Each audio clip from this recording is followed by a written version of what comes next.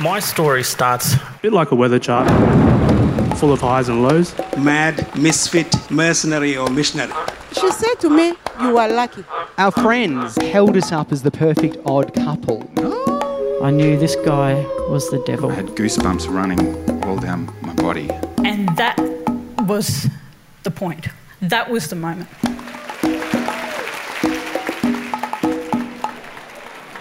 My name's Jess Ong, and I am taking you all the way back to the 90s in this episode from Spun, a live storytelling night in Darwin. Yeah, the 90s, a decade overflowing with good music. Larry Gadza spent her teenage years soaking all of it up. She grew up in Darwin among the mango trees, surrounded by tales of her dad's crop-catching days. And occasionally, stories from the old country, Bosnia, made their way in. Though there eventually came a time when, no matter how loud Larry tried to turn up the music, the realities and events in Bosnia started reaching in. I'm going to start my journey into the 90s with something a little bit like this. You ready?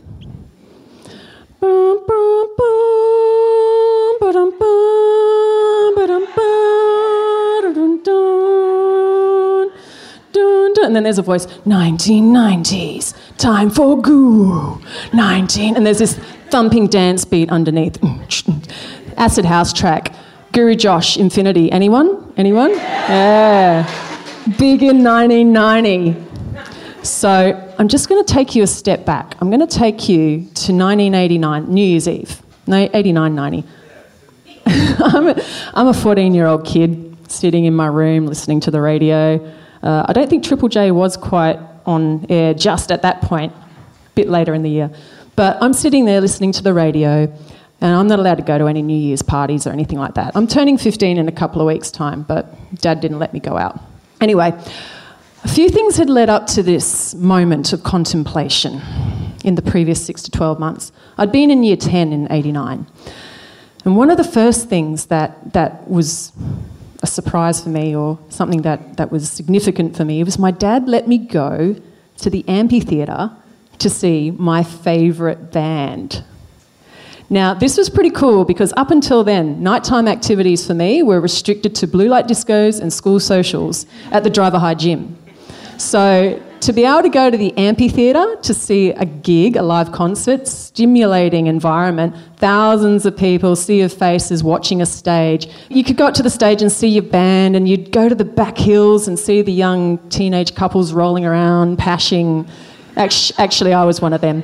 But nonetheless, I had a great night. And to this day, I still really enjoy going to the amphitheatre. It's a great venue. Now, as I said, I was in year 10, so at school the teachers were really putting the pressure on. What are you going to do when you grow up? What am I going to do when I grow up? You need to select your subjects for senior high, which is going to dictate your future. No pressure. God. Around the same time, a friend of mine who was just about to turn 15 told me she was pregnant. Now, it's not as if I didn't know my friends were having sex. They talked about it all the time. But to have a friend who fell pregnant and wanted to keep the baby, this shook my world. I didn't really know where to go with that or what to do with that. And then the Berlin Wall came down.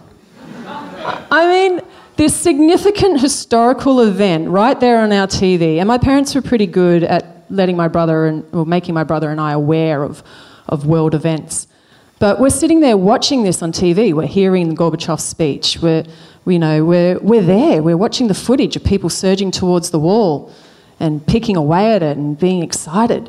And my mum says, "Oh yeah, Inga, JP and the kids are there." What?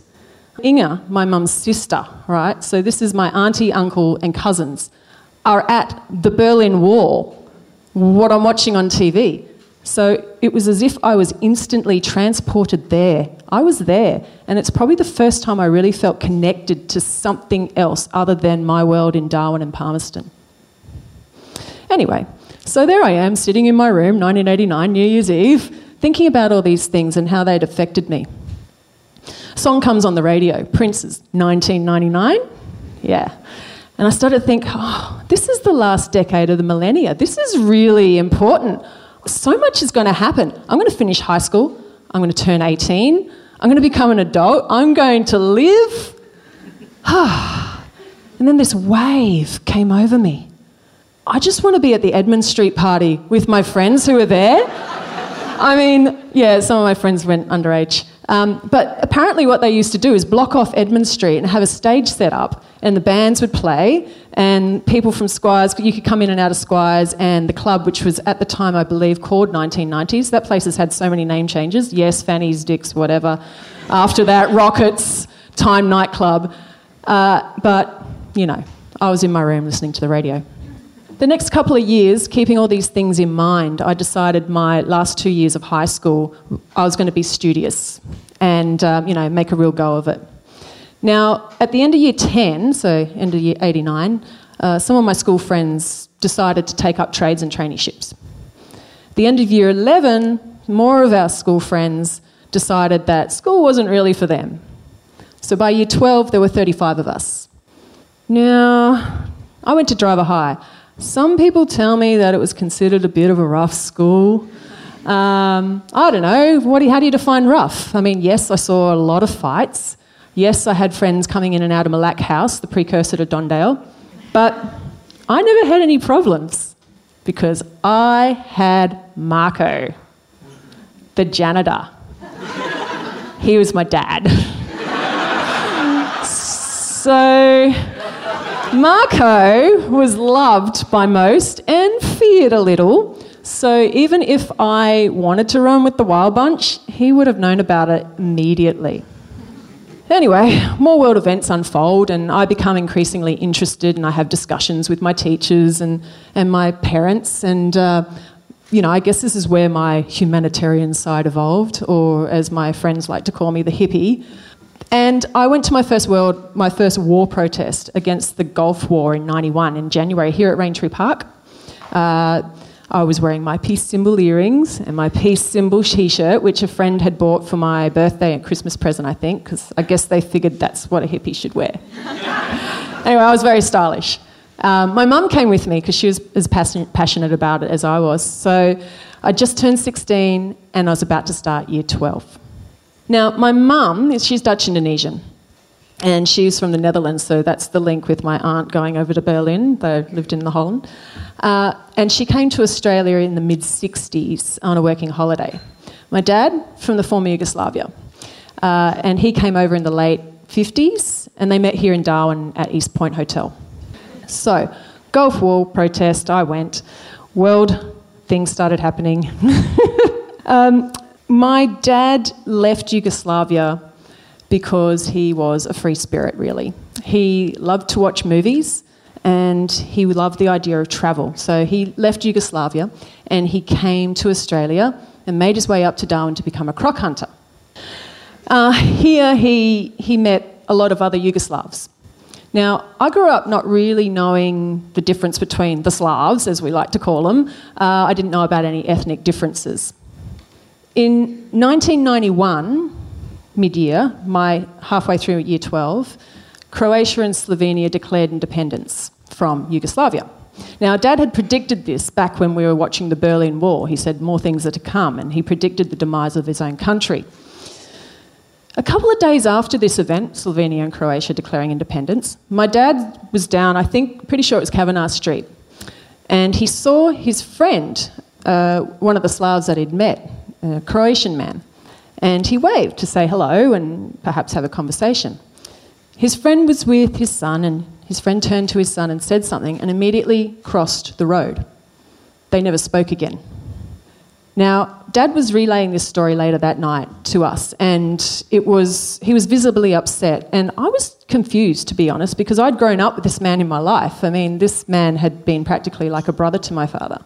So it was as if this breakup of Yugoslavia was the breakup of a trusted friendship for my father. As the Balkans intensified, I watched my father fall apart as he watched his country fall apart. And, he would obsessively watch the news, read the papers, compare the Western news with the other news he was receiving from, say, the Serbian newspapers, etc. And he would talk about these discrepancies in the media. And I didn't know what to believe. So I kind of got it in my head that I needed to go there. I needed to go to Bosnia. But how? I mean, I actually didn't know my family there. And Dad was really the key to that. And how could I say, hey, Dad, so I want to go over to Bosnia and check this out. What do you reckon?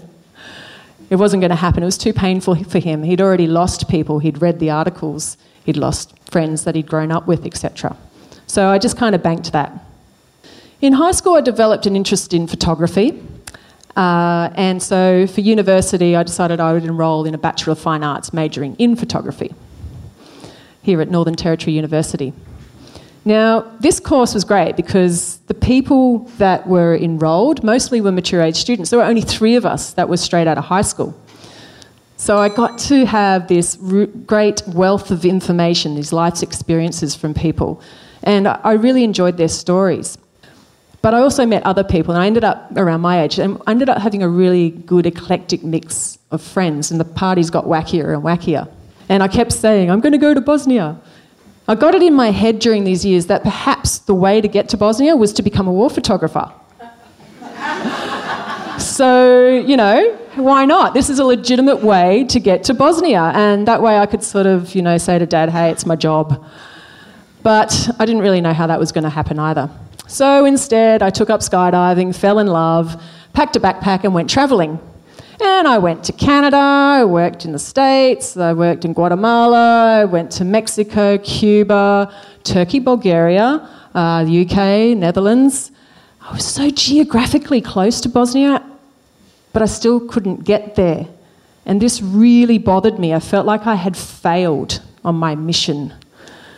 So on my way back to Australia, I drove around the East Coast and up through the centre.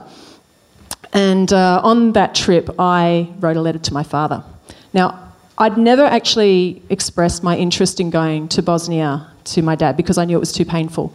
So I wrote this letter explaining, hey, I went to all these great countries, some of which you wanted to go to, but I still haven't made it to your home country, and this is really important to me. And now I need your support.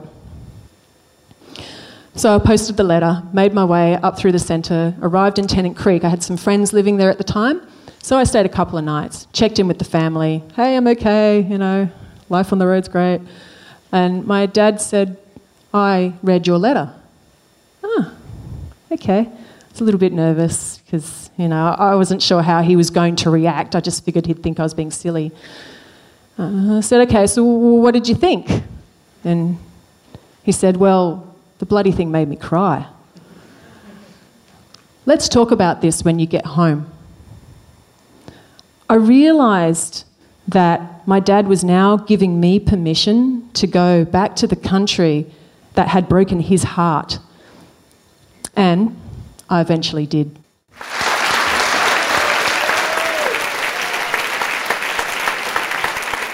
Larry shared her story at a Spun event in 2017, where the theme was rewind. Now, I don't know how familiar you are with Darwin, so I'm just going to give you a little bit of a crash course on our tropical town. Darwin's a city that's actually closer to Dili in East Timor than it is to any other major city in Australia. We're known for crocodiles and our fairly laid-back attitude and piercing electrical storms. But you need to just dig a little bit beneath the surface, and there you'll find the tantalising hum of some pretty incredible people carrying some surprising stories. The team here at Spun works super hard to find these everyday Territorians, helping to bring their stories to life and providing a platform to connect communities and trigger conversation. It's a privilege to peer into the lives of others, so I hope that wherever you're listening, it provokes an interest in those around you. Story production and sound editing in this episode was by Rosa Ellen, sound production by Gaia Osborne, and music by Lajlo Hassani. We thank Darwin International Airport for their generous funding support, which helps to get our podcast right into your ears. At Spun, we acknowledge and are grateful to our first storytellers, the Larrakia people, the traditional custodians of the lands on which we gather to connect through story. My name's Jess Ong. Thanks for listening.